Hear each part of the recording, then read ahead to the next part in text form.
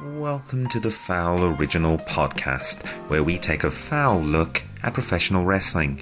This is episode number 10 of the Hat Take Roundtable, NXT TakeOver New York 2019, recorded live after the show on April 5th, 2019 during WrestleMania week, featuring Mags from Why We Watch Pod and the new Badlands Pod on Brain Buster Radio, and also Alpha from Alpha Review Reel. You can find him on YouTube.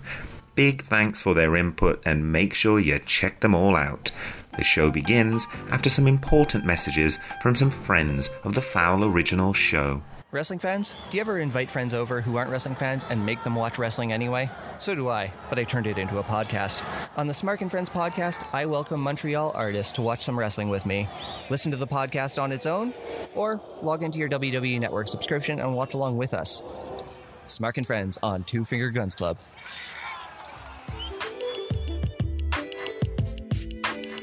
What's happening, wrestling fans? I am Conrad Cushman, the host of Everything Pro Wrestling.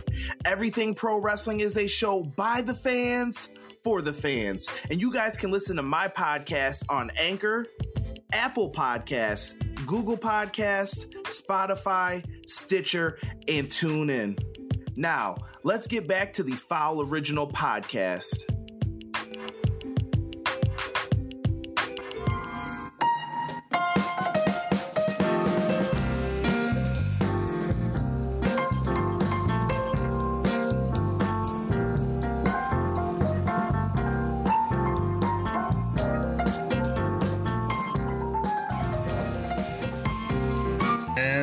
Hello everyone, welcome back to the Hat Take Roundtable, episode number 10, first of all, what a bloody takeover that was, what a bloody amazing NXT takeover. We were just saying in the pre-chat, it's really hard to single it down to one great match, one that would be terrible, but either way, my God. We were supposed to be joined tonight by RJ from the Revisionist Booking. Unfortunately, he's had some personal problems and he's unable to show up today. Really, really sorry. He sends his apologies. But, of course, real life always comes first. Please remember that. But on to the next one. So we're joined today by two amazing content creators, two people who I respect a lot, and I'm really, really happy to have them both here. They're both from the UK, so it's very, very late in the UK for us right now. It's 20 past bloody 3, so bear with us if we say stupid things, because it is very late. And I'm going to switch them on now. So we're going to start with intros. So we'll go from left to right as I've got them up on the screen. So we'll start with you, Mags. Would you like to introduce yourself? Hello, everybody. I am Mags. I'm from the Badlands podcast, which will be dropping tomorrow. I'm also from the Why We Watch podcast. And my God, what an event we have just watched. And also, much love, RJ. Much love, mate. Totally. Thank you very much, Mags, for introing yourself. Now, next up, someone again, first time on the show, and I'd like to let them introduce themselves. This is Alpha. Go ahead, you have the floor, my friend. Hey guys, I'm Alpha from Alpha Review Reel, and I'm a gaming channel who loves wrestling and all other manner of stuff. So hopefully you guys can come check us out sometime. But for now, let's support Foul. Thank you very, very much. So, we had I'm going to go through my notes here, but we had a hell of a night. Very, very surprising, really interesting way. Obviously, this year, the NXT TakeOver show happening on a Friday instead of the night before because of the G1 Supercard happening tomorrow. Still an amazing show. Great way to kick off the WWE portion of WrestleMania weekend. And we're going to start with the pre-show, and we're just going to work our way through. So, first up in the pre-show, we had the announcement that the $1 Million Challenge from 2K19 with AJ Styles facing off against a gentleman called Stefan T. Benson, the Golden Voice, would be happening later on in the evening. It was an hour-long pre-show this time, longer than it normally is at the half an hour. We started off with Sam Roberts making fun of Matt Riddle. which is always great. On the pre-show panel, we had Charlie Caruso, Pat McAfee, and Sam Roberts. Now, Pat McAfee and Sam Roberts seem to be at loggerheads for the majority of it. Pat didn't seem to be liking any of this whatsoever. And the NXT pre-show, we got Pete Dunne's segment and Walter. He's called the Austrian Anomaly. We also had... Now, what the question I was going to ask, we had Vic Joseph from NXT UK turn up. Sam Roberts kind of saying, who's Walter? Who is he? Tell us who he is. And Vic Joseph said he's a friend of Gargano and he was feeling dangerous tonight. My question for you guys is, are Sam Roberts and Pat McAfee the perfect roundtable guests? And I'd like to start that with... let's start that with Alpha, if we can. Yeah, well... I would say yes, just because you get some amazing content from them, because I haven't seen two people argue that badly since Cole and Laura when they first started. Yes. You know. That's exactly what I was thinking. They'd be like make a great commentary team or something, wouldn't they? Oh, they'll be awesome. Okay, I'm going to take the same thing. Alexander the Great 4K, hello there, how you doing? I'd like to move this over to Mags then. So Mags, what do you think? Do you think there could be a great roundtable guests? There could be a great guest on a failed original show, but I don't personally like them on the pre-show. I think they're both very sarcastic and overly witty for my liking, especially Pat. I just want to punch him in the face. I really do. That's what I was going to say. Do you think they're trying to get themselves over more than they're trying to get the talent over? Pat more so than Sam Roberts. Yeah, Pat is a British term, is a tosser. Okay, so we then had thank you Max. We then had the Undisputed Era backstage with a really good promo, amazing promo. Just all of them so fantastic. The question I have for you from this segment that came out was, are the Undisputed Era one of the best factions of all time? I'd like to start that with Mags. For me, yeah, absolutely. They're probably the best faction right now. Kyle O'Reilly, for me, is the perfect understudy for someone like Adam Cole. His facial expressions just selling to me alone. And then obviously you've got the elder statesman in Bobby. I think he slipped up a little bit with what he was saying. The only one I don't particularly agree with is Roddy. I love Roddy as a wrestler, but I just don't... He just doesn't scream Undisputed Era for me. But all in all, what a great faction they are. Yeah, let's take that to you then, Alpha, as well. Like, do you obviously we were speaking about this before, and some of the people that you're seeing on this show, because you don't watch regularly as much, you're kind of discovering them for the first time. So, was this your first kind of exposure to the Undisputed Era? Oh yes, like you said, I'm watching these particular NXT guys through fresh eyes, so it's really cool to get the new perspective. And I think I even messaged in the chat what a friggin' awesome promo them guys cut between each other, and to be able to work like that as a faction is such a rarity, and to gel together is something that only comes around every now and then, isn't it? Yeah, I mean, for teams, I was reading an interview with Kyle O'Reilly not that long ago, and he was talking about how it kind of happened that they came in as a group, and it wasn't really any. They were going to pitch it, and then Triple H kind of pitched it anyway, and they were like, "Oh yeah, totally, we'll do that. Like, it's fine." I think they would have been lost in the shuffle if that hadn't happened, and we don't get those big 4-man factions anymore. We get 3-man, so those are trio teams, but I really like them. I really like them. Now, we still on the pre-show, we've had that promo. We find out that next up, we're not having a normal wrestling match during this pre-show, but we are getting the $1 Million Challenge with AJ versus Stefan. Now, on this show, we have the finals of the WWE 2K19 Challenge. Consequences Creed comes out. Sorry, Consequences Creed. Oh my God, it's late, isn't it? Xavier Woods comes out. I was watching their TNA match the other night. I was watching Truth and Consequences. It was a really good match, actually. And Yeah, so they came out. Corey Graves came out as well, and Stefan, the Golden Voice, who was wearing what looked like a chocolate wrapper, like a like a crunchy bar all over him, and that's a very British joke there, folks. So Stefan's calling out AJ. AJ comes out. There's no one in the arena. They're trying to get some heat. Stefan seems to be getting loads of heat.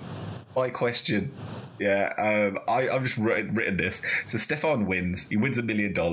He talks about, like, he's proper healing it up. He's Brock Lesnar. And my question is, was that pre-recorded or predetermined? Let's start with Max. Well, I personally didn't like his clothes. I wouldn't go out wearing like that, but fair play to the lad. He had the balls to go out in front of a live audience, and like you said, he healed it up. Good on him, great charisma. And I don't think it was predetermined. I think he absolutely just demolished AJ. I think AJ was probably not good on the game and just got an absolute ass whipping. As he did say, he was like, "Oh, this guy's really good." Like at one point, he's like, "Oh my god, this guy's really good." I'm gonna ask this in a kind of slightly different way. But Alpha, you're more of a gamer, so from your point of view, did it look like he was letting Stefan win, or did it look like he just wasn't that good at that game? Like, what's from a gamer's point of view? Do you think that was like a master of the game being defeated? Well, I've seen a lot of gaming competitions, and that is the most utter balls I've ever seen. If that is not predetermined, and if he doesn't work for WWE, he deserves $2 million, because it looked like the whole thing was cut as an actual promo behind the scenes. AJ is a gamer, I know that, like a lot of them in the back, and he is damn sight better at games than that. And I mean, like, I just couldn't believe what I'm watching. Yeah, I have to agree. Like, it almost felt like they weren't playing a game, but they were watching a video that had been done in advance. Like, he's already won, and then they just go out there, and that's why AJ was a bit like, yeah, whatever, like, I don't really care. It was weird. It's really weird, but great. And I think this is a point that you made in the chat, Alpha, was that it's a great way to sell games. Well, anytime you say to a bunch of gamers, especially in the US, to do with wrestling, you can win $1 million by playing this game, getting really good, and then come to WWE to play it against actual wrestlers. It can create so much buzz that initially you're going to buy that game. And if marketing done beautifully, but the result, the ending, if that were polished, even if it is predetermined, if they polish that into a decent style match, I mean, they could have pulled it off rather than that's just crap what they did. It was, wasn't it? So I'm gonna take. So that was your pre-show match, because I went out for a fag. I went to make my coffee and a fag. I remember now. A long time ago. That was hours ago. Anyway, I nipped out, and I remember thinking, I'm not even missing anything. I'm just missing promos now. Like, so you guys were watching the show while I went out for a fact. Did anything happen, or was that your pre-show match? I feel like it was, wasn't it? That's your pre-show. Yeah. God, like how bad would you feel if you were an actual NXT wrestler who was like, yeah, it's NXT TakeOver, I'm going to get a chance to even be on the pre-show? No, this guy in the crunchy rapper suit's going to be on there instead, and he's going to win $1 million for less work than you'll ever do all year. They got punked. They got CM punked. So next up, we start the actual event. So the event, first up, the first match, which was a hell of a match. First match for the NXT Tag Team Championships, the War Raiders versus Ricochet and Aleister Black. I'm going to say this to Alpha first, because, again, you're kind of seeing some of this for the first time, and I'd really like to get your take on this. So their entrances, what did you think of their entrances? What did you think of the presentation of NXT? Right. throughout this isn't just going to be the first match where I'm going to say this about, but all the entrances were so polished and done to such a high standard that Mania has to kick it up another level to match this, and if they don't, it is going to fail in comparison. No. I totally agree. There's a certain, like, the amount of money that's being spent on an NXT takeover. It doesn't feel. It still feels special. It still feels like it felt like a WrestleMania style entrance. Takeovers are notorious for having a high production value, but it still feels small. Like, it still feels intimate. Like Aleister Black's entrance, for example. Like, what did you think of that? Like, what did you think of the whole package? Like, is that something that you could see at a WrestleMania? Oh, definitely. I mean, starting with the War Raiders, the way they came in, to me, that's it reminiscent of, like, you know, the Cena's and the Triple H's entrances, where they get this like little ensemble of people behind them to, like, really make it an event. And for that to be the very first entrance, I mean, it absolutely smacked me in the face, to be honest. I was expecting just them to walk out to the ring, sort of thing, you know, a little bit of pyro or whatever, or a few flames, but nothing to that extent. Okay. So I'm just going to keep us rolling. So we had these are the notes that I made. If you guys remember anything else, let me know. But start of the match, someone swore. I remember that happened because we had a little bit of a dip in the audio. We had a double moment of Zen by Ricochet and Black. There was an amazing moment in the match when, and again, you're seeing this for the first time, Alpha, so some of these things me and Mags will have seen already, but Hanson running back and forth from corner to corner to corner to corner to corner to corner to corner to corner. Ricochet with an amazing catch of Hanson, a Samoan drop. He caught him mid-air. I haven't seen Ricochet with bouts of strength before. God damn. We then had a high-angle German suplex into a bridge from one of the War Raiders. Oh, that looked sick. Hanson with a handspring elbow, like, kind of mirroring Ricochet. Yeah, no, sorry, I'll go jump in. What did you think of that? What I want to say about that is you don't see wrestlers of his size not just performing that, but performing it to such a high standard, and also the speed of which he did it at. It wasn't clumsy, it was polished, it was like just doing a double take of what Ricochet just did, and it blew me away. Okay, I'm going to ask a question to Mags. War Raiders or Dave Mastiff? War Raiders. I've liked War Raiders since I think I first saw them on WCPW, and I was like, who are these people? And then did a bit of watching of the back catalogue and obviously the stuff that they've done in New Japan, and wow, for two guys their size, it should be physically impossible for them to do the stuff that they do, and it just blows my mind. If I tried to do half of them moves, I would break my arms or break my legs. And this guy, like I said, he's 300 pounds and he's got cardio for absolute days. He should not be in existence. He shouldn't.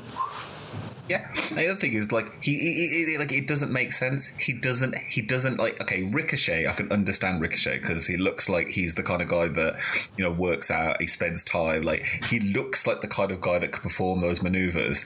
But then, yeah, you look at Hanson and Rowe and you're like, nah, they can't do that. Especially Hanson, because I could believe Rowe doing what he does, but I couldn't believe, if I looked at Hanson straight out, I'd be like, nah, mate, I don't understand. But they're two amazing wrestlers, and they had an amazing show this evening.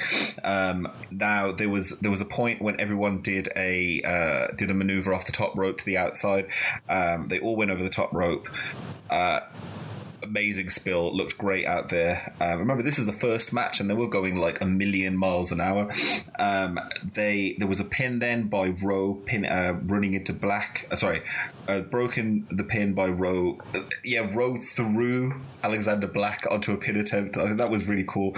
Both the War Raiders were pinning Ricochet. Black came off the top rope with a double stomp onto both men. That's a way that you break up a pin attempt. Then the next maneuver as well, I wrote down as one of the notes. Ricochet missed the 630 and landed flat on his back with such precision that if anybody else had done that, they would have broken their neck. I remember just seeing it and going, damn. And then Thor's hammer to Ricochet, and they got the fallout, and the War Raiders retain. It was great opening match. They mentioned how many were at the Barclays Center that night, 15,610, but these are WWE numbers, so it might have been 15 people. Great show of respect from both teams. They were hugging, and I've written that it's all about the competition, no heels and no faces. And both men started crying in the ring. That was Aleister Black and Ricochet, and it looks like it was their goodbye. They gave like a bow, and they got a "You deserve it" chant. Great match. Obviously, the winners and still champions, the War Raiders. And I'm going to start. With you, Mags. So, do you think that this was the right result? Were you happy with this result? Oh, definitely. I didn't think that this was going to be the best match to actually open the event with, but boy was I wrong. What a great match. It were obvious that Ricochet and Aleister Black are main roster bound. They've been on SmackDown and Raw so many times now. But yeah, who do we have next for War Machine though? Jesus Christ. I pity whoever's going to take them on next. I know. They've got something to prove. And for you, Alpha, kind of watching these two teams, maybe seeing these two teams for the first time. Now you're going to get to see Aleister Black and Ricochet on the main roster in a more. What did you think of this as kind of like that introduction into NXT takeovers and the whole culture of it? Well, it's a really good intro to it, but I'm just checking over my notes here, and the only thing I thought about, like the way they wrapped the whole match up, was they're trying to push Ricochet a lot more than Aleister Black, and I was a little bit put off by that in a way, because I understand he's a great athlete, but I found that, you've got the War Raiders, who are great mat and also athletic. You got Aleister Black, who's doing his thing, but then the focus to me was on Ricochet, and it's like they're pushing him for the next big thing, then Aleister Black to follow. Okay, no, that's an interesting take, because, I mean, before we move on to the next match, and I've said this, like, obviously that tag team are now an established tag team, Aleister Black and Ricochet, after winning the Dusty Rhodes Classic tag team classic. But do you think that, and I kind of said this before, that I feel like they would have been lost in singles competition. Mags, I'm going to ask you, Mags, do you think that these two guys would work in a singles unit on the main roster, or do you think they're better off as a tag team? Right now, I think being in a tag team is the ideal way for them to go. I think you hit the nail on the head. If they went up as singles, there'd be a big furore about them at the beginning, but they would soon get lost in the shuffle because the main roster is so bloated. Whereas if they go up and as a tag team in relatively weak tag team divisions, they can really showcase what skills they have, and then we can get a singles push hopefully out of both of them after that. Okay. All right. So we're moving through the night. We then got a shot of ringside, we had Piper Niven, otherwise known as Viper from World of Sport and the indie scene over here in the UK, and also Tony Storm. They were in the crowd. What do you two think of these two folks? Well, for number one, actually, I saw Piper Niven in the tapings that I went to at NXT UK Coventry. What kind of experience have you two? I'm going to move to Alpha first. Have you seen Viper before, Piper Niven or Tony Storm? I've only seen World of Sport ever so slightly, and I did get a bit sick of it, to be honest. So I'm not too familiar with these people. But with World of Sport, did you ever see Viper? So Viper was in the first triple threat. She was basically the women's division on World of Sport. Was her, Bea Priestley, and was the other person the one that Kaylee Ray? Was it Kaylee Ray? Yeah, I do recognise, and yeah, she's really good. But like I say, I haven't had much exposure to her, so I can't really pass too much comment on her. Okay, that's fine. We're going to move on. So the next match we had was, again, keeping it rolling. What are we going to have after such an amazing way to start the evening? We then get Velveteen Dream facing off against Matt Riddle for the North American Championship. I've written quite basic notes here because it was at this point that I realised, oh my god, damn, this is an amazing show. I can't sit here and I'm going to try and write as few notes as I can and watch the show. We had... Matt Riddle comes out first, minimal pop. Then we had Dream come out, and I love Dream's entrances. So Dream came out as the Statue of Liberty, and he was brought in by four men as he was kind of on a float. On his shoulders, on a throne. I've written beautiful visuals. Mauro Ranallo calls him the pugilistic provocateur. I thought that was really, really clever. And match starts with Dreams. I've put just minimal notes in here because it's a match that you want to watch. And Dream stomps on Riddle's bare foot. Great. Riddle catches Dream with a German when he goes off the top turnbuckle to the floor. Hanging armbar from Riddle taking down Dream. At one point he says, "I'm the bro that runs the show." Dream hulks up. With Dream hulked up, he's caught by an ankle lock from Riddle. Dream with a deadly driver gets caught by a bro mission off the Purple Rainmaker. A sick looking high angle German suplex from Matt Riddle to Dream from the outside in. Floating bro to Dream, kicks out at 2. Dream manages to reverse the pin, reverse submission with both men looking like they have their shoulders down. Velveteen Dream squeaks out a win. And I put this question in. And I'll start with Mags. I personally have seen Matt Riddle at Bloodsport last year, and I kind of like his gimmick. But do you think that this was Riddle's star-making performance tonight? Well, I'm a big UFC fan, so I remember Matt Riddle from his time in the UFC, and he's always had amazing charisma. Obviously, we know his history with the wacky tobacco and why he ended up getting cut from UFC. I was going to say, do you want to give us a bit of an idea of that to kind of explain to a few people? Because I know that we know this, but Alpha, for example, he's not that familiar with it. And it might be good to, from your point of view, from the UFC point of view, to kind of give us a little an idea of what kind of happened with it. Yeah, basically, it was in the UFC for quite a while. I think he was actually in the Ultimate Fighter, ended up getting a contract with UFC, and basically kept getting suspended because of his love of all things marijuana. And he actually eventually got cut whilst on a 4-fight win streak, which is absolutely unheard of. If you know anything about UFC, usually 4 fights win streak gets you close to a title shot. Now, he's the only person I know of who's been cut on a 4-fight win streak. So for him to transition over to wrestling and use that MMA background was a match made in heaven. And obviously there's no no drugs testing wrestling, so he can pretty much get away with it. I know that they have a wellness policy within the WWE, but from what I've heard, the policy for marijuana is a $1,000 fine, and he actually got it into his contract that WWE will cover that fine whenever he failed a test. So really.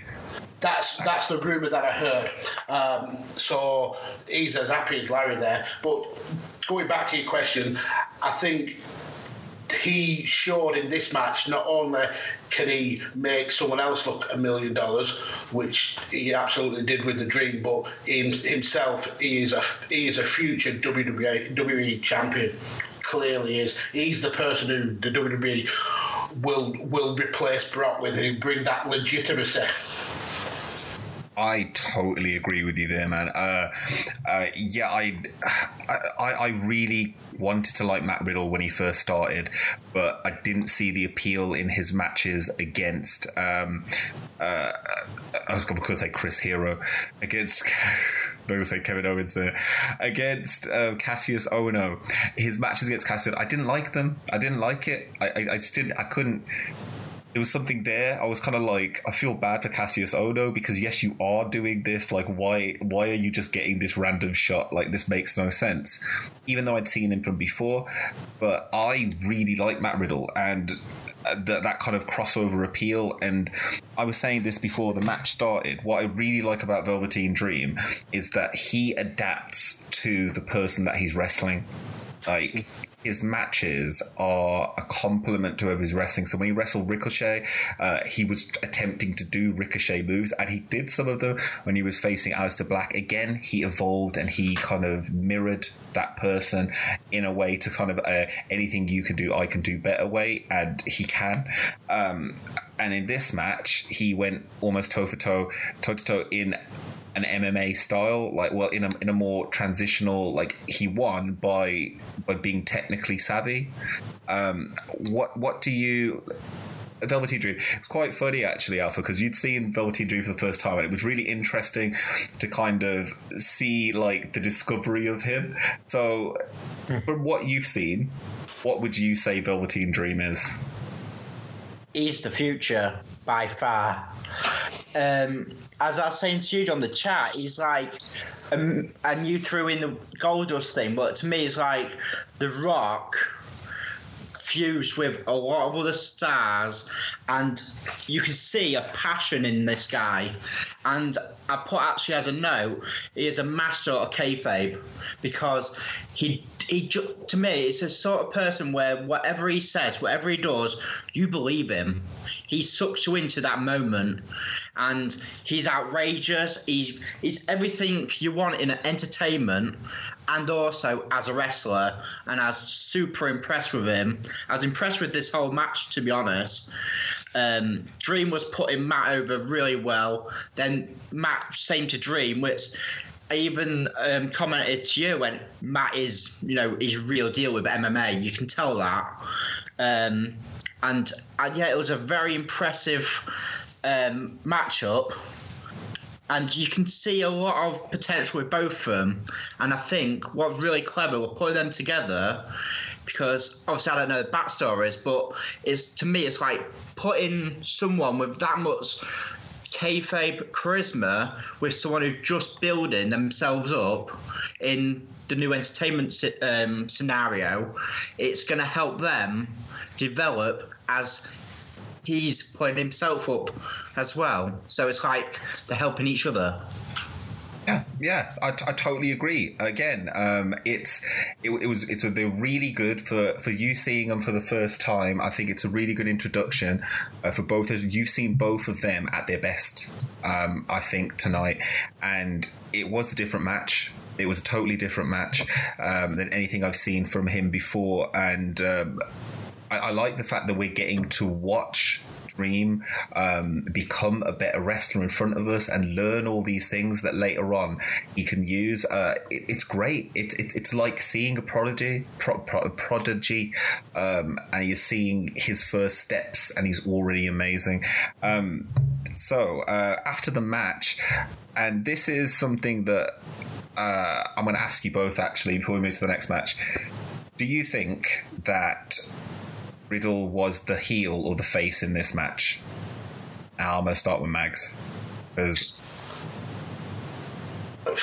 I don't think that there was a heel or a face in this match. I think this was just two absolutely adored wrestlers having a wrestling match. Sometimes there's no reason to have a good guy, bad guy scenario. Sometimes it's just a match that you want to see just for the sake of seeing it. And I said something on Twitter, and I will repeat it now. This is a match that I would happily see every year because they were just that good, and I believe that these two could do something different every single time. Yeah, I totally agree with you there. And Alpha, I'm going to ask you, do you again, because you said something in the chat and you were like, is Matt a good guy, is he a bad guy? Like, what is he? Because he was kind of switching between both. We have a segment at the end of the show which is called "Whose Face Don't Run Your Place." That's kind of Riddle's issue with Riddle sometimes, is that he does this like essentially a resting bitch face.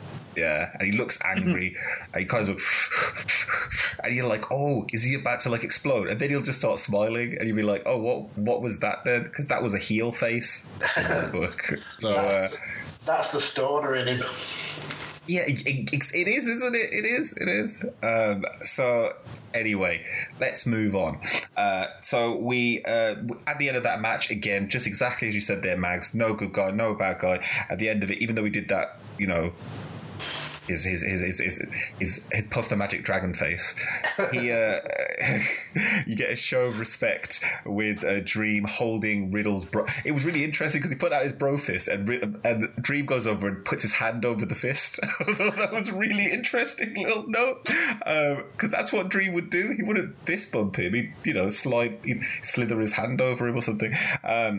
And get to see a show of respect. Both men coming out of it looking really, really strong, and again, another great match to move along on the evening.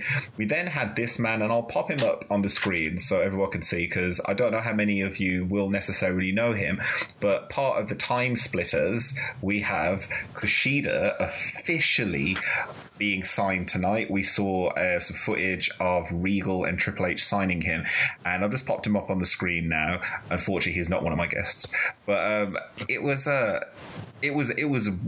I think, again, it's very early days, but I know that you know who he is, Mags, so I might.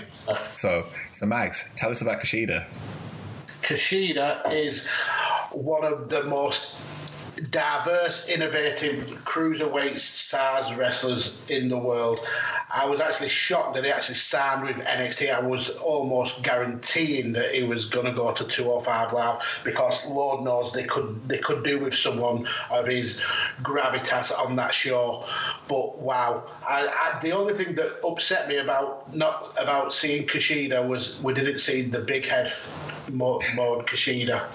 Oh, yes. Oh, my God. Yes. Okay. So if you didn't watch this year's Wrestle Kingdom, then you missed a goddamn great show, because that night, well, luckily, Wrestle Kingdom happens in Japan. So over here in the UK, we're lucky, and it just comes on like early morning. So normally at this point, I start hallucinating because it's quite late in the evening. But when I go wake up early, it's fine, because, like, you know, you wake up at like 9-10 o'clock, have some breakfast, and you watch Japanese wrestling. That day, I remember thinking, what time is this? Because this little kid turned up and he had a face of Kushida on his face. Like, you have to watch the clip here. You have to watch this Wrestle Kingdom. You really, truly have to. But my God, it was just weird. Who's that in the chat? Joel Southgate, first time from Sydney, Australia. Hello there, Joel. We're just talking about Kushida and Wrestle Kingdom of last time. So Kushida is... So the Time Splitters, it was him and Alex Shelley, wasn't it? Yeah. Yeah. So Alex Shelley from the Motor City Machine Guns just an amazing tag team. And yeah, I'm very surprised that he went to NXT. I would have thought that he went to 205 Live, but, you know, just as Okada said on many of an episode of Being the Elite to Marty Scurll, 205, it's an insult in Japanese as well, I think. It will be interesting to see if it brings over the Back to the Future gimmick, because whilst that plays well in Japan, I don't know with licensing and stuff like that how well it'll play over here in the West, because that was his thing. He loves Back to the Future, so it'll be interesting to see where his character goes. Yeah, I mean, you could almost see it going into a kind of like what happened with Sami Callihan. Like maybe they bring him in and give him like something like just a bit off, like a little bit weird, like a little bit slightly different. Like maybe he'd be a fan of Sliders instead. I love Sliders. I love that show so much. Let's move to the. I've got to get my Jerry O'Connell reference in every now and then. But we move to the next match of the evening, which again I didn't realise was going to be the next match, but we kept this gravy train rolling. And the next match was for the United Kingdom Championship. Oh my God, done. Walter, UK Championship. Just to kind of put this into context, Pete Dunne has been the United Kingdom champion for 685 days. He has held that championship longer than anyone in the modern era. And he's from Birmingham. He's a Brummie boy. He lives not too far from us. I mean, he lives in a mansion not too far from us. But it's really cool to see a Brummie boy done good. I really, really liked this match, and I'm just going to quickly give you the highlights. Walter came out first. We had Vic Joseph on commentary, who I assumed was Sid Scala originally, but I now know that man and I remember him, and he pissed me off because he started saying Coventry instead of Coventry. Like, you've got Nigel McGuinness there. I think Nigel McGuinness didn't correct him, just that he looked like an idiot. We had Pete out next. Walter's given a sit-out powerbomb by Dunne. Pete Dunne was killing it. Double stomp onto the chest from the top rope to the outside. Dunne and Walter giving each other head stomps. Oh, those looked vicious. Those Japanese-style head stomps. Daniel Bryan-esque head stomps. Walter with a release powerbomb off the top rope and a splash, and he wins. Like, it wasn't much longer match, and I'm only just giving you the quick highlights there. It was a match where the crowd were really into it, and my question, and I will start with Alpha this time. Number one, give us your take on this match, because this, again, would be your first introduction into NXT UK. So, of the product, like, did you think this was better or worse than what you saw the rest of the evening? I thought that this was an absolute showcase of true mat-style wrestling, and it's so impressive to see that they're willing to throw out two mat-style wrestlers, tell the story without, you know, they did have a few moments to break it up, but it was absolutely awesome to see two strong men absolutely kick it, and all European, well, mostly European style, and you know, they're just like with the sit down powerbomb that you mentioned. The close count on that just built the anticipation so much more, and you get gripped into that. Like you say with the crowd, I think everybody watching that was invested in that, whether you're new or old. Okay, I wanted to kind of look at this in a different kind of way, and the crowd, and it's something really interesting.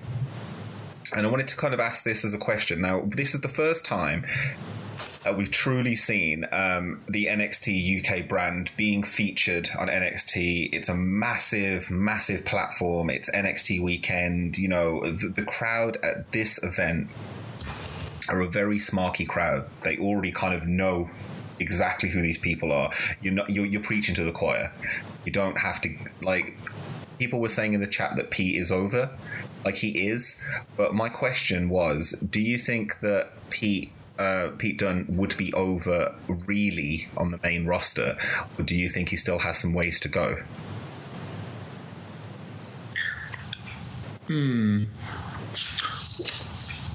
I think, to be honest, he's very impressive, but he could take a little bit more time, in my opinion. 'Cause actually, I did write a note going, but obviously I'm not too familiar with it, so I'm like, after he's done all this stint in the NXT UK, does he move on to NXT USA? Like, and start building his thing there? Well, just to give you an idea, Alpha, Pete Dunne has been on Raw. He has been featured on NXT programming. He was at War Games last year while he was UK champion. I'm going to put that same question to Max then. So do you think that Pete Dunne has some ways to go, or do you think that he's ready to now be on the main roster now that he lost the championship tonight and Volta beat him? I think he was ready to be on the main roster a year ago. I think he's just somebody who you can who appeals to a wrestling fan. He's got brutal moves that are just so good to watch. Yeah, I think he was ready a year ago. Call him up today for me. But the only thing is, when you get a call up to the main roster, are you going to get utilised properly? We know full well that it will get utilised in NXT and NXT UK, but will he get a bit of a push on the main roster and then given the EC3 treatment? You never know. Well, yeah, I mean, that's kind of where I was kind of looking to. On Sunday, we have WrestleMania, and we will be doing a WrestleMania live stream and a Hat Take Roundtable afterwards. I think it'll be episode number 12. But there's the weird thing about Pete Dunne is that Vince McMahon is notorious for not really knowing what to do with talent. And like someone like Pete Dunne and EC3 now, EC3 has gone from being apparently someone who had really big plans for, someone who came off a really hot streak on Impact, and he's now doing nothing. He's obviously pissed someone off in the back, and he's now in the Andre the Giant Battle Memorial on Sunday even. Do you think that it's because almost that EC3, it's nothing wrong with EC3, it's just that Vince doesn't know how to use certain wrestlers. So someone like Pete Dunne, he looks at Pete Dunne and he's like, all right, I like this guy, he looks angry, he's quite bulky, he's got a good finger gimmick. Then he hears him speak and he's like, I don't like his accent. You know, there's something Vince will just look at them and say. He seems to have these weird kind of idiosyncrasies where he's like, oh, well, I don't like him because can't speak English. I don't like him because he can't do this. Like, I personally think that a lot of this is Triple H knows the wrestlers who he can allow to go up to the main roster, and there's some that he's like, yeah, Vince, they're not that good, and then he puts them in like it sends to NXT UK or something, like Cassius Ohno. But like Cassius Ohno's one of those guys who's like, yeah, Vince, he's really crap, I'm gonna send it to NXT UK, and he's like, don't tell Vince that you're good. Like and there's waste sometimes. And let's move past that. So Volta. I thought that was a fantastic match. Of the match, what did you guys think? Start with Max. What did you think of this match? I thought it was the perfect showcase for a Brit Rest match. I've been saying for a couple of days now on Twitter that this is the biggest Brit Rest match in a long, long time, and we're getting it on WWE programming, which that absolutely blows my mind. I was very, very much against the WWE like soaking up all the European talent for NXT, but this has kind of alleviated my concerns, because these two guys went out and absolutely showcased what British and European wrestling is all about.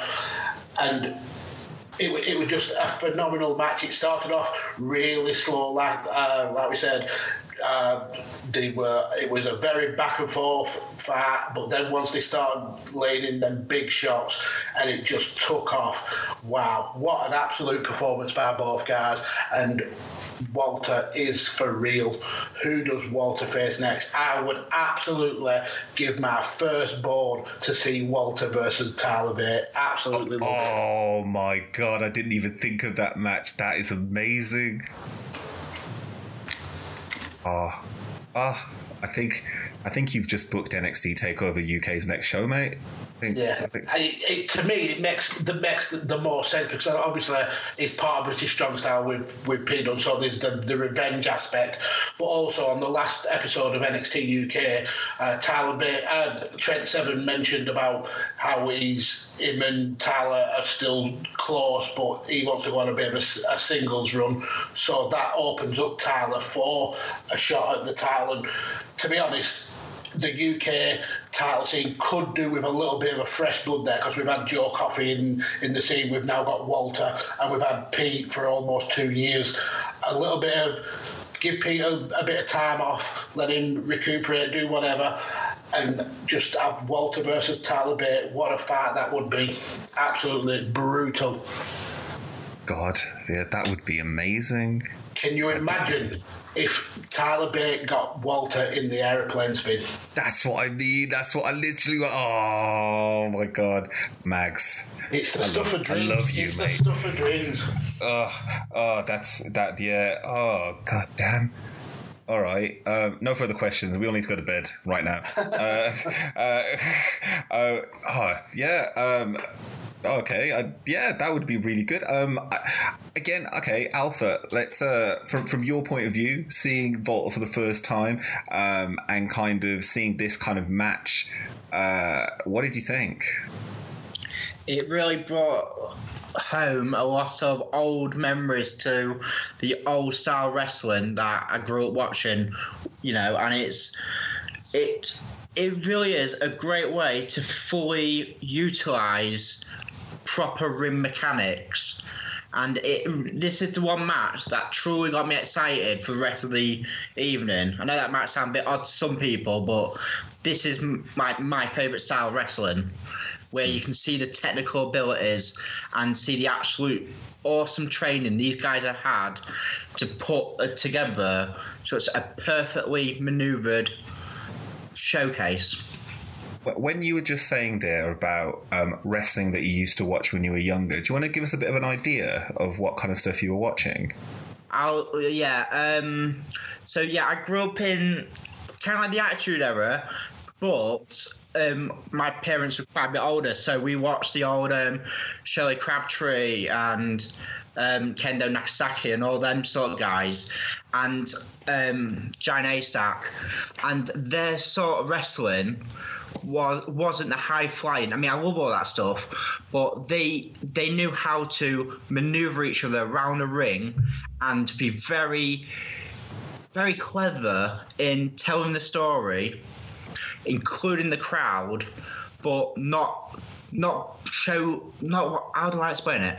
You know, like how The Rock would always be like going towards the crowd and be like, "Oh, come on, everyone." These guys, they did that, but they didn't need to do it as often. And this is the sort of matchup where I just get flashbacks from all the old tapes that we used to watch and everything like that, and it was like amazing. Wow!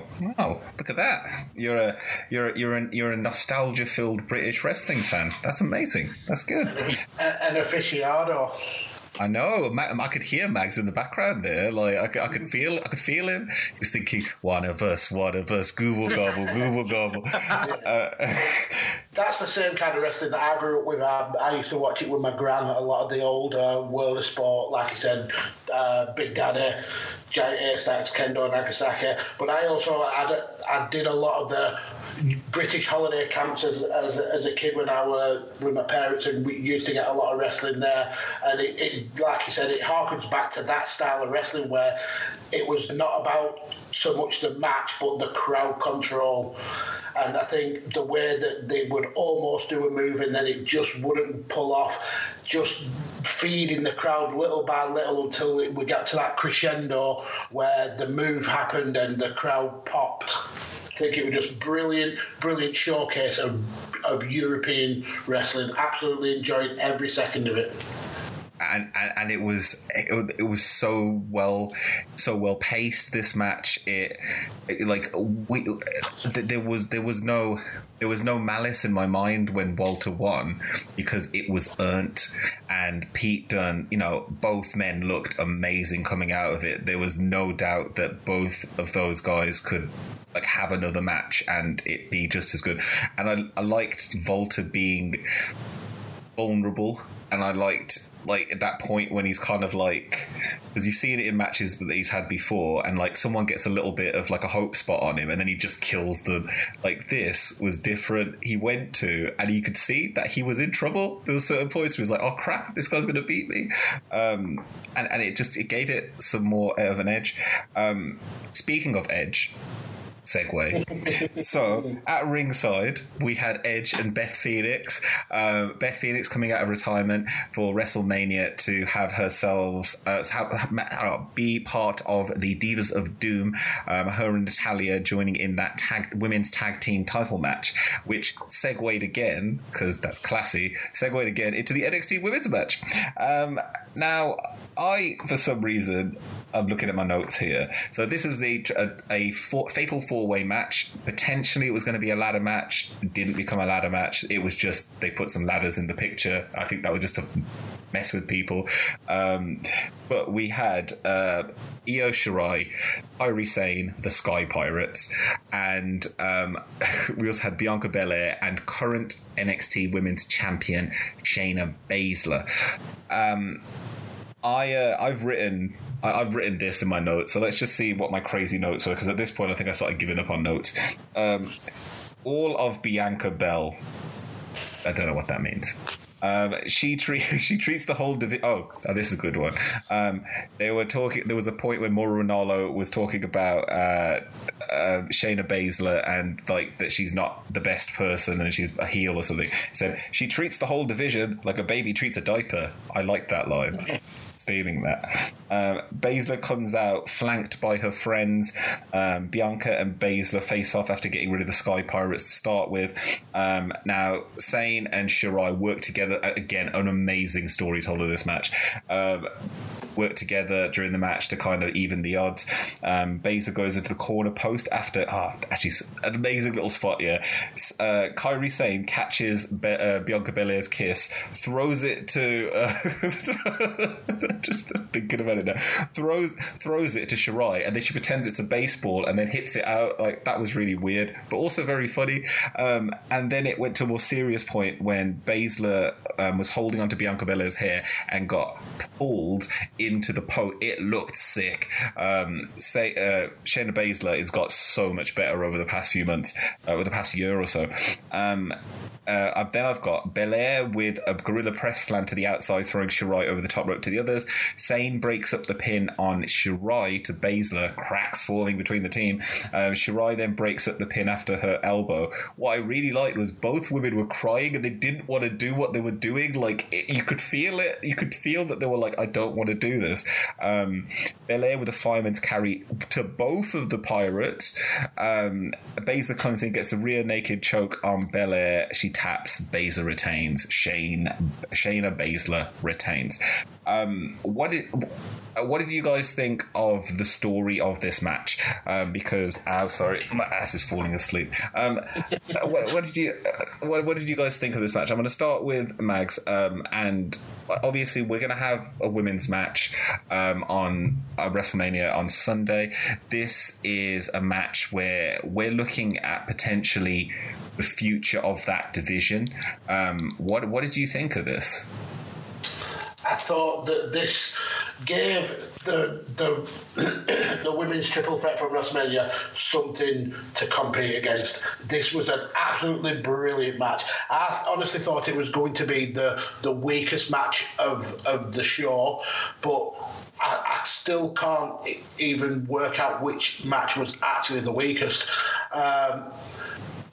I was very surprised by the win for Shayna. To be fair, I would have liked to have seen Io Shirai win the title, and then we get a Kairi versus Io match. But I think at the end of that, it looks like we're kind of going that way anyway. Brilliant. I just thought it was a really good showcase of the quality in that women's division in NXT. Now, where we go from there, I'm hoping we get Candice LeRae challenging Shayna for that title, because I would absolutely love to see man and wife as world champions, as NXT champions. Not just that, but Candice LeRae can go, and she can fight dirty, and she can really go, actually. People don't realise, but Candice LeRae has been involved in ridiculous intergender hardcore matches. EP Dub. Hey there, Everything Pro Wrestling. Conrad, how you doing? And they've been involved in some, like, it's an absolute... I've seen one of her matches, and I'm like, is that the same Candice LeRae for the World's Cutest Tag Team? Oh my God, it is? Oh my God, it is? Like, it's shocking when you think that. And so she could put out a really good match against Shayna Baszler. So I'm gonna take this to Alpha and ask you. So this again, some of these people you may not have seen before. What did you think of how NXT do their women's division? It was awesome, but it was cut. I felt it was very rushed and cut short. Mm-hmm. And from I'll say about 5 minutes in, it was very clear that the Sky Pirates wasn't going to win. Yeah. You know, they threw that in there very early, and you're kind of just waiting for the big match between Bianca and how do you say her name? Baszler. Baszler, yeah. Baszler. Yeah, and you're waiting for them to collide throughout the whole match, which, you know, I mean, like, they had great spots for each person, and it showcased them individually and the amazing teamwork. But it's like, I would have liked it a little bit more if it wasn't so obvious that it would go be either Bianca or Baszler to win. Okay, yeah, I was saying that, and I totally agree with your point of it feeling rushed. It did, didn't it? Like, you were watching it, and it felt like straight away it was like, oh, we got to get this spot, we got to do this spot, we got to do this spot, we got to do this spot, we got to do this spot, we got to quickly do this spot. Okay, what about this spot? Okay, no time, next spot, quick spot. Like, it felt really rushed. I think that was possibly because they knew they were going to run a little late, and it might have even been a bit of, let's rush this out as fast as we can because we want to show that we've got the work rate the same as the men before us. But yeah, it felt really rushed. Like, there was nothing against the quality of the match, and it did calm down. But I wanted to, just as a kind of general aside, it was very interesting to see Sam Roberts say on the pre-show that, and I was shocked after his comments about Bianca Belair when it had a match against Shayna Baszler a few months ago. He specifically said to Pat McAfee that these are 4 of the best women in the whole of the women's division, in all of the WWE, and they're the top 4 women. I'm going to ask you both, it's just a yes or no. Do you think that these guys are, or these ladies are the top 4? I'm not going to say in all of the WWE, but I'm going to say in NXT. Do I think so? I'd say Shayna is the best heel, not especially the best wrestler. I think Kairi is probably my favourite, but looking at the rest of the NXT women's division, I'd say Candice LeRae stands out. So they're going to be the 4 of the top 5. I wouldn't necessarily put these in the top 4 places, but definitely 4 of the top 5. Okay, and I know that you've just seen them, and like it's not that you know everyone that's on that roster at the moment, but of what you've seen, would you put them in your top 4 of female wrestlers in that promotion? Oh, they're very impressive, and if there is anyone better than them, I'd love to see them. Just simple as that. Well, actually, like jumping off on that question then, now that you've got to see how NXT have done their women's division, how would you compare the two? I would say that once all these start moving along up into the main roster, it's going to be very hard to like put a lid on them, because they're not gonna shy away from the limelight, and they're gonna be taking it all for themselves. Wow, no, that is a really good point. That is a very good point. Thank you very much for that. So that takes us to our final match of the evening. Again, NXT shows, they're not as it's not a 15-match bloody supercard, but it feels like it, and it flows through. So we had Gargano versus Cole. So that's Johnny Gargano versus Adam Cole. Best 2 out of 3 match for the vacant NXT Championship, vacated by Tommaso Ciampa after a neck injury and neck surgery that's ongoing at the moment. He is currently recovering. But we had best 2 out of 3. I'm going to give you the quick notes of this match. So the first fall went to Adam Cole after he hit the last shot. We got a spear to Cole on the apron, and then a senton splash by Gargano. Air raid crash by Gargano from Ciampa.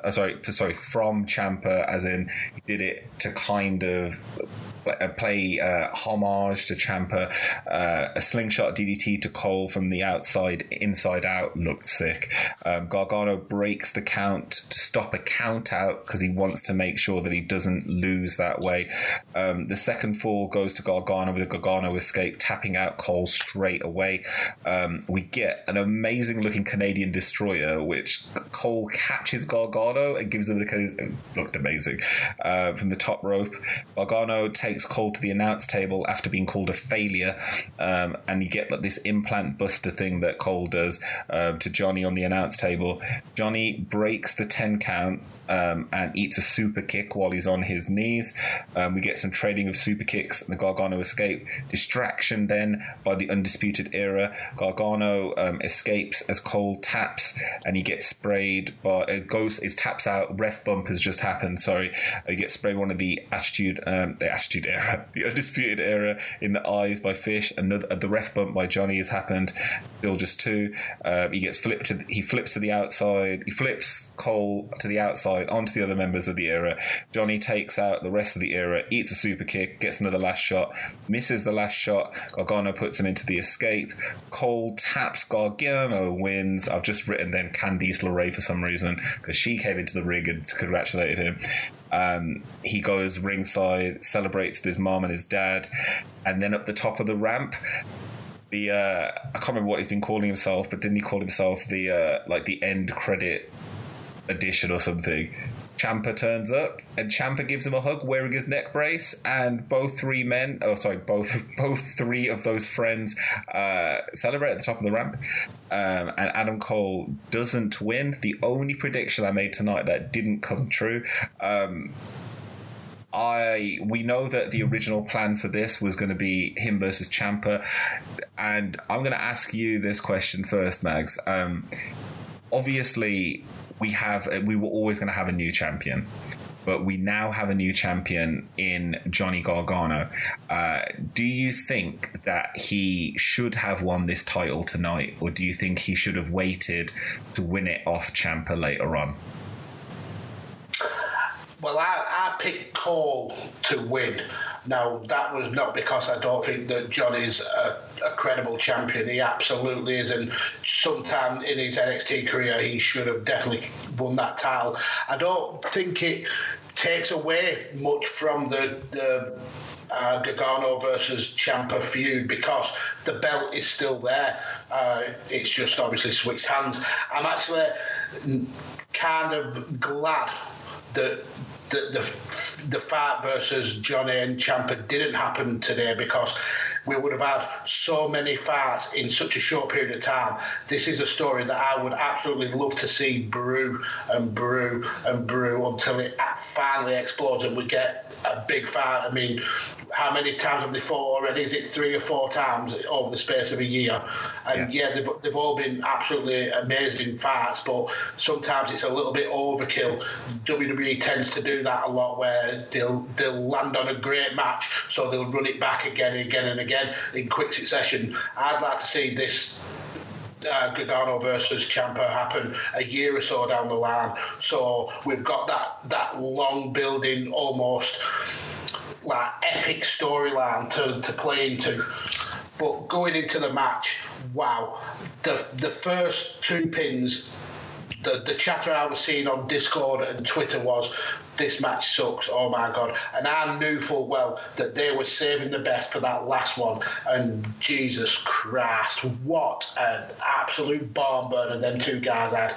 Such a brilliant fight.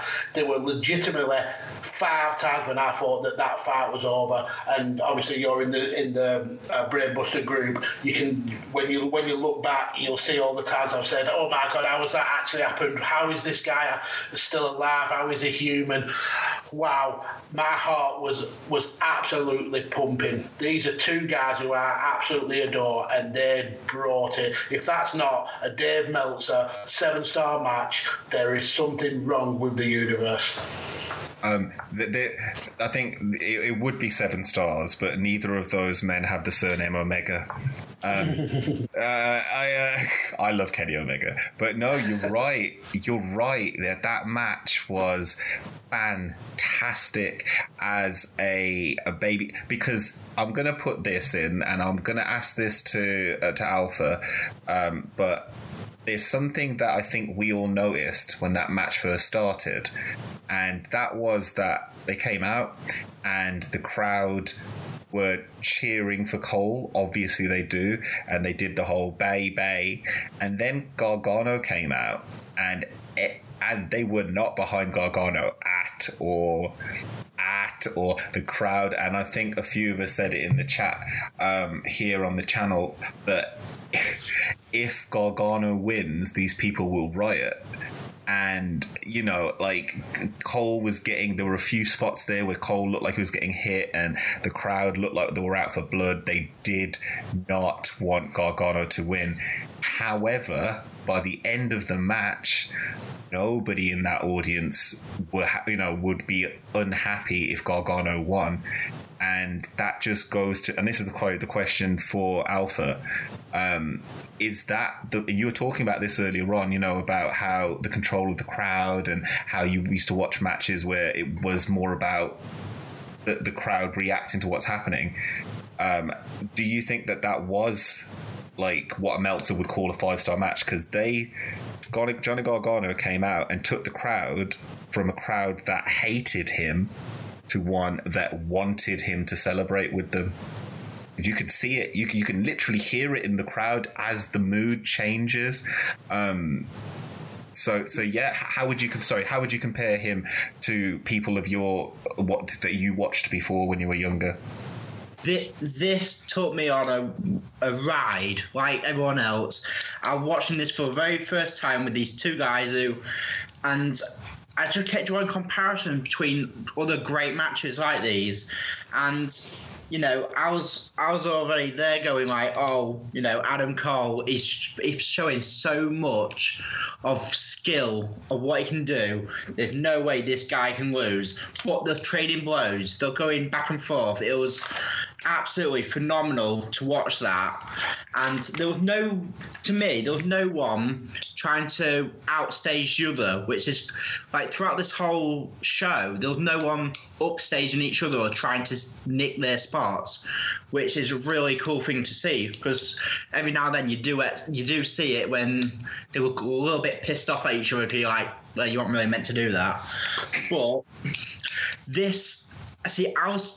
I was impressed by Johnny, but by the end of it, I still wanted Adam Cole to win, because I felt he put more like emotion towards the crowd and than what Johnny did. It felt like Johnny was trying to play down and be more the victim, which is why I was really annoyed when they threw in the other team members in there to like cause the ruckus.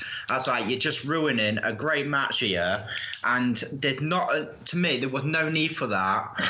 It would have made more sense to Johnny to absolutely bring it back on his own with he fought off all these men, just him against Adam, then just absolutely bring it back and prove mano a mano that he can do this.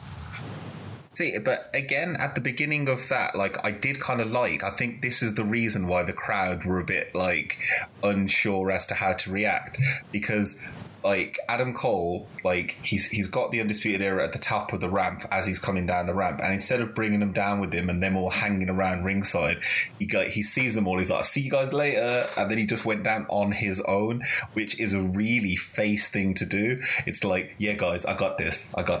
Don't worry about it." And so I think that's why the crowd were a bit confused. But I thought, again, really good match. Story well told.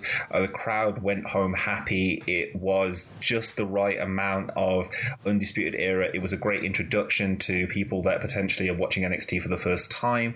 It gives you an idea of what the Undisputed Era like, gives you an idea of what Adam Cole's like, and I thought both of those men did amazingly, and I did like the Ciampa bit at the end with Ciampa coming down and this boyhood dream of Johnny Gargano and going to WrestleMania weekend with his wife, and I think that it's a really well told story, and it was a great match. And you have a new NXT champion in Johnny Gargano, who there's so many feuds there that he can have now.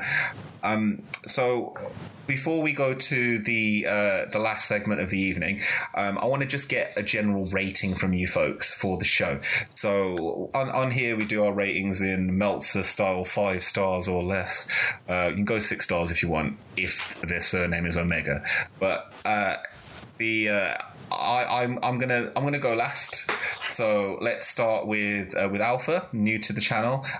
What would you give this out of 5? 5 being best, 1 being worst. I'll give it 4, and I won't. The only reason I'm not giving it the full 5 is because, like I say, there's certain points in certain matches, especially with the last match with the interference, where I felt things were unnecessarily needed, and I felt that it was robbing me from the experience slightly, but it made me a fan of NXT, and I'm definitely gonna start watching it more often. Great. Okay, and Mags, out of 5, give me your stars, give me your ratings. Well, I've been an NXT fan for quite a long while now, and I said that NXT TakeOver New Orleans was always going to be my favourite, and I didn't think it would be able to be topped. Now I understand Alpha's points that there were little bits that were taken away from being a perfect show, but comparing it to NXT TakeOver New Orleans, I would have to say that I enjoyed this show more, so I would have to give it a 5 star. Like I said, it wasn't an absolutely perfect show, but it was damn close. Yeah, I mean, we can decimalize here, my friend. We can decimalize. I'm gonna. I try not to give 5 stars to stuff because it breaks the scale. Then we have to go Meltzer. That's why we have 7 stars. But I would say on my general, like, watching it again, another thrill ride of a match, because I'm going to be picky and I'm going to pick up on the fact that the women's match was like 1,000,000 miles a minute. I would probably say like a 4.5, a 4 to a 4.5, only because we don't know what's going to happen at Mania yet, and we don't know what's going to happen at the G1 Supercard, and I think that this is a chance for each of those companies to one up each other now. So I think my rating may change when we get to Sunday, you know, putting it into consideration with all the other ones.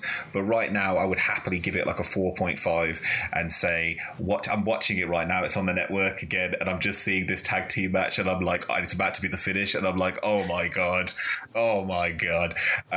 Even without the sound, I could tell that the crowd are bloody loving, and the Queen of NE was there. Hate her so much. So was JPQ. I hate him so much. He went and saw David Arquette at the Penis Party. I hate him so much. But yeah, like it was a great show. Really liked it. Now we're going to take you to a segment that I have forgotten to do images for, and I will at some point. But it's a segment that I like to call Whose Face Don't Run Your Place.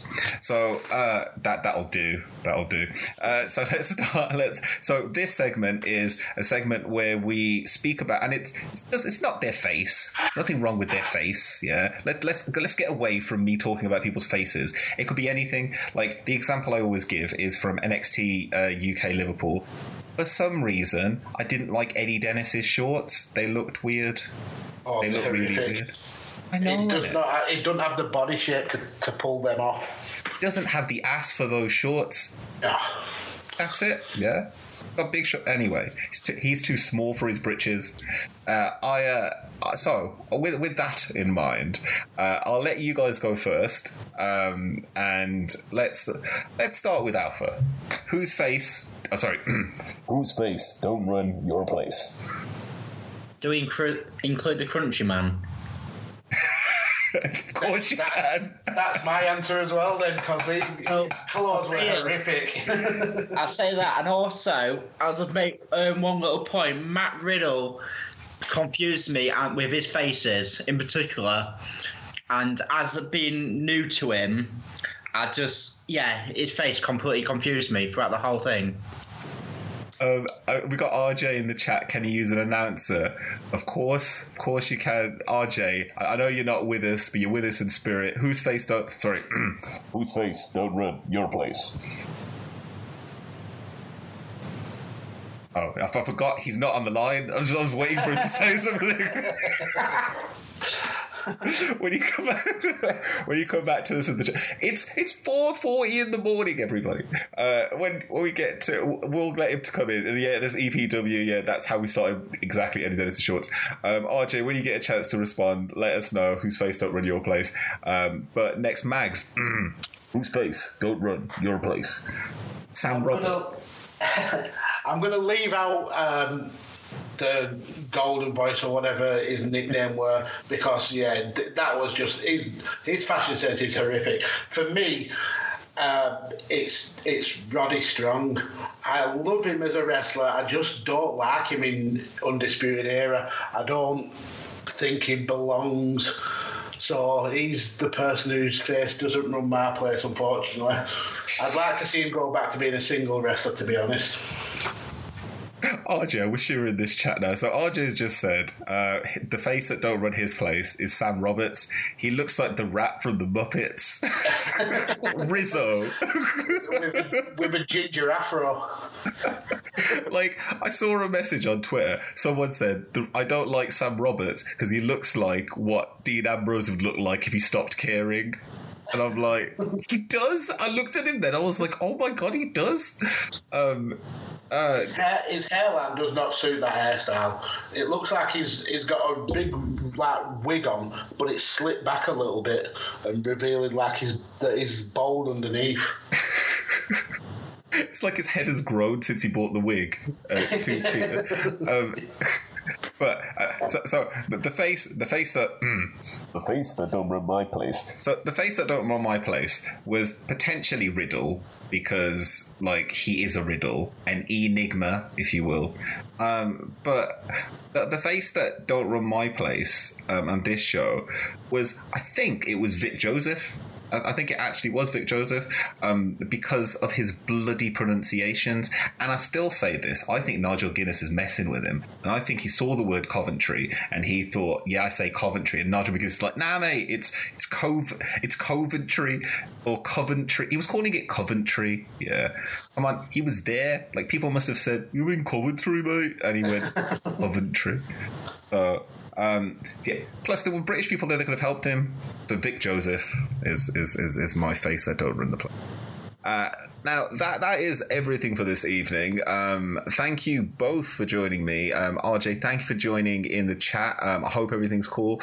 And EPW, thank you for joining. All the people that have joined this evening. And I'm going to, as we always do, I wanted to say I'm going to give you guys a minute to just let us know anything that you've got coming up, and just a general where we can find you and that kind of business. You're both professionals. I don't have to say words. Next, that's first. Mags, you can go first, mate. Please help. Here we go. This might take more than a minute. I am Mags. You can find me on Twitter at DJ Kirby, or just search for Mags. I have a podcast called Why We Watch, where I interview content creators and fans and discover their history, why they like wrestling, how they've got to the point of their wrestling fandom they're in now. I also do a UFC podcast called 5 Rounds, where we look back at the previous events and give a bit of a review. And I've also got a new podcast on the Brainbuster Radio Collective, which drops today, the debut episode with my very, very good friend Paul Toller. It's called Badlands, and it's a podcast about Mount Rushmores of wrestling, but not just the classic Mount Rushmore of the best wrestlers in history, but every week we'll have a different topic. So, for instance, one week it might be the Mount Rushmore of title belts, or the Mount Rushmore of WrestleMania moments. So, yeah, keep a lookout for that on the Brainbuster Radio Network. Which days do they go out, Mags? That's Saturdays, isn't it? That goes out today, my friend. It will be out today. I share Saturdays with my friend Conrad, who is in the chat from the Everything Pro Wrestling podcast, and we are the soundtrack to your wrestling weekend. Oh, I like that. You like sexy Saturdays? Definitely. Smexy Saturdays. Oh, okay. Love it.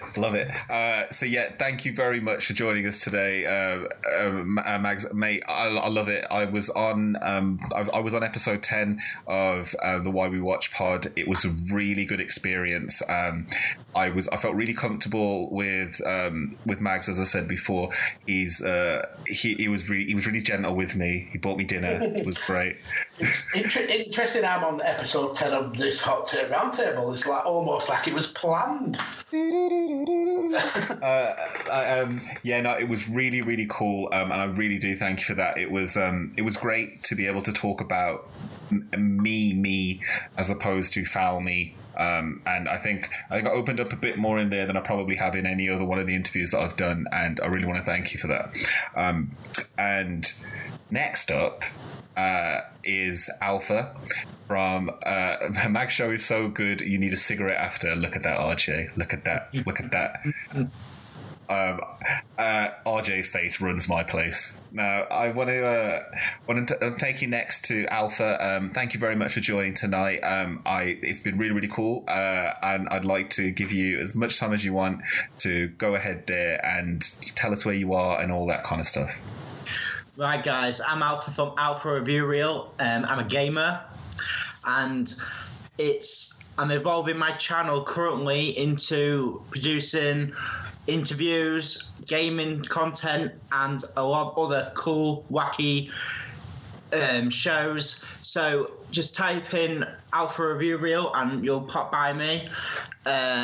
You'll see streams. I got a live stream planned for tomorrow. I do a wrestling fantasy matches where I do my own take on commentators, and I got a lot of cool stuff coming up. So if you are into gaming, come check us out, guys. I would totally thank you very much, Alpha. I would very much say go and check out what Alpha does.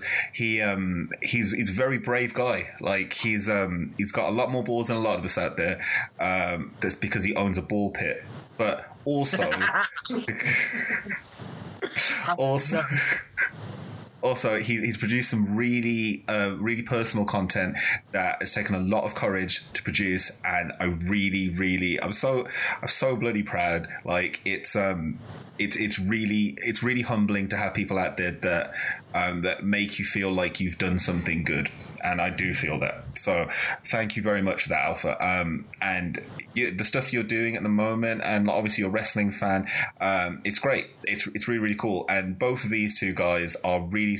Mags is saying it in the chat now. This you guys are awesome. No, you guys are awesome.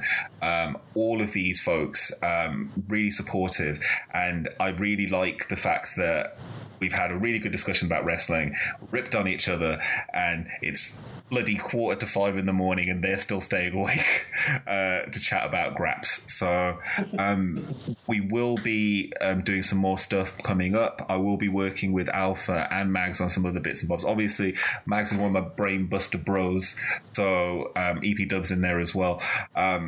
But I'm really excited to do the Brainbuster stuff, and something like this was always coming, and it's kind of great that it's happened while we're standing under the same umbrella.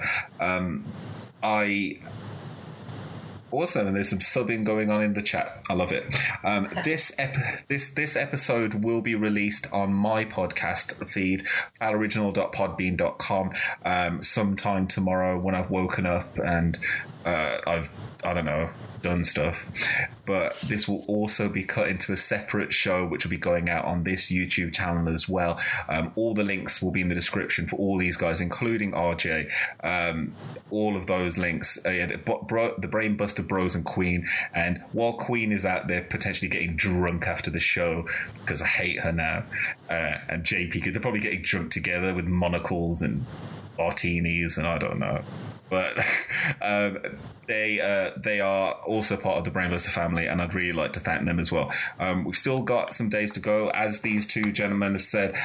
EPW and Mags's Badlands Pod with Paul Tolley is out tomorrow, so make sure you're subscribed to Brainbuster. Let me just change over, and then I can show you the symbol as I close out the show.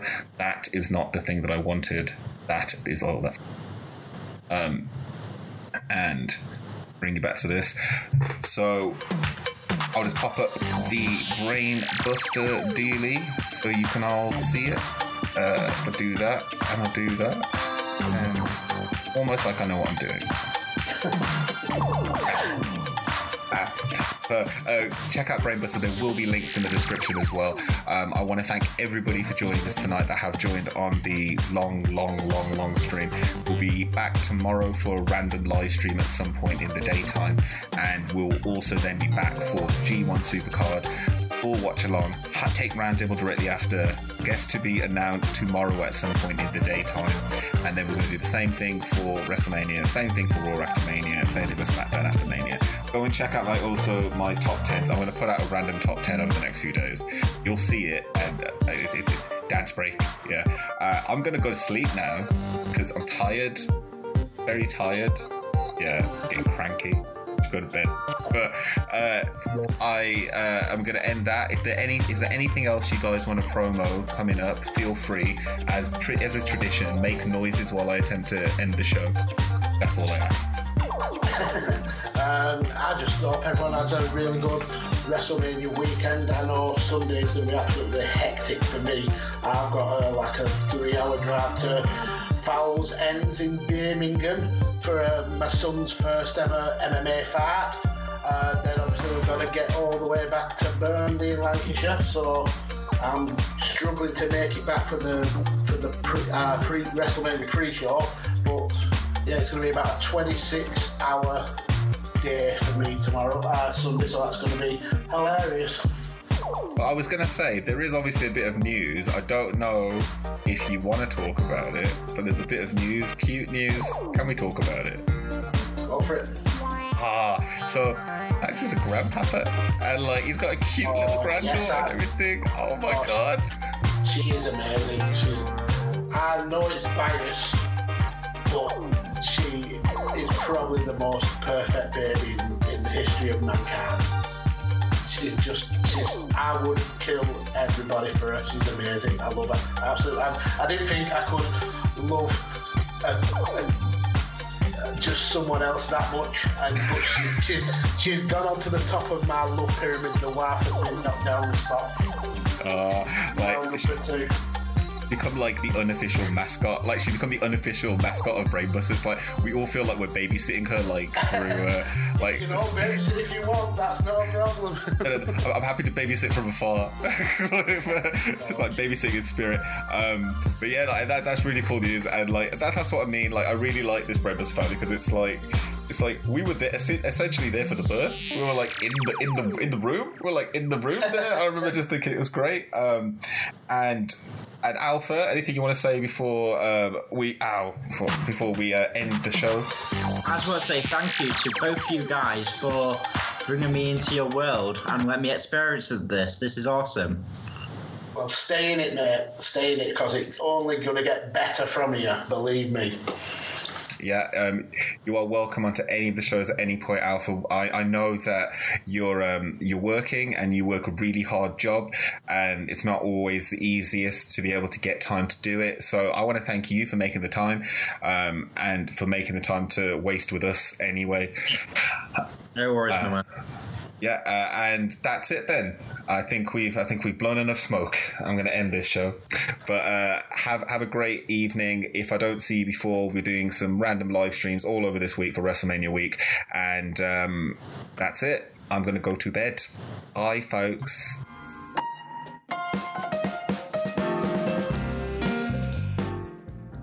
Thanks for listening to the show, and if you'd like to hear more, then feel free to follow me here on the Podcast Ways. Also, you can check me out on youtube.com/FoulOriginalWrestling for the weekly wrestling recap, which happens every Wednesday and Sunday live on YouTube, 8 p.m. GMT. This has been a Foul Original podcast. Thanks for listening. Hear you next time.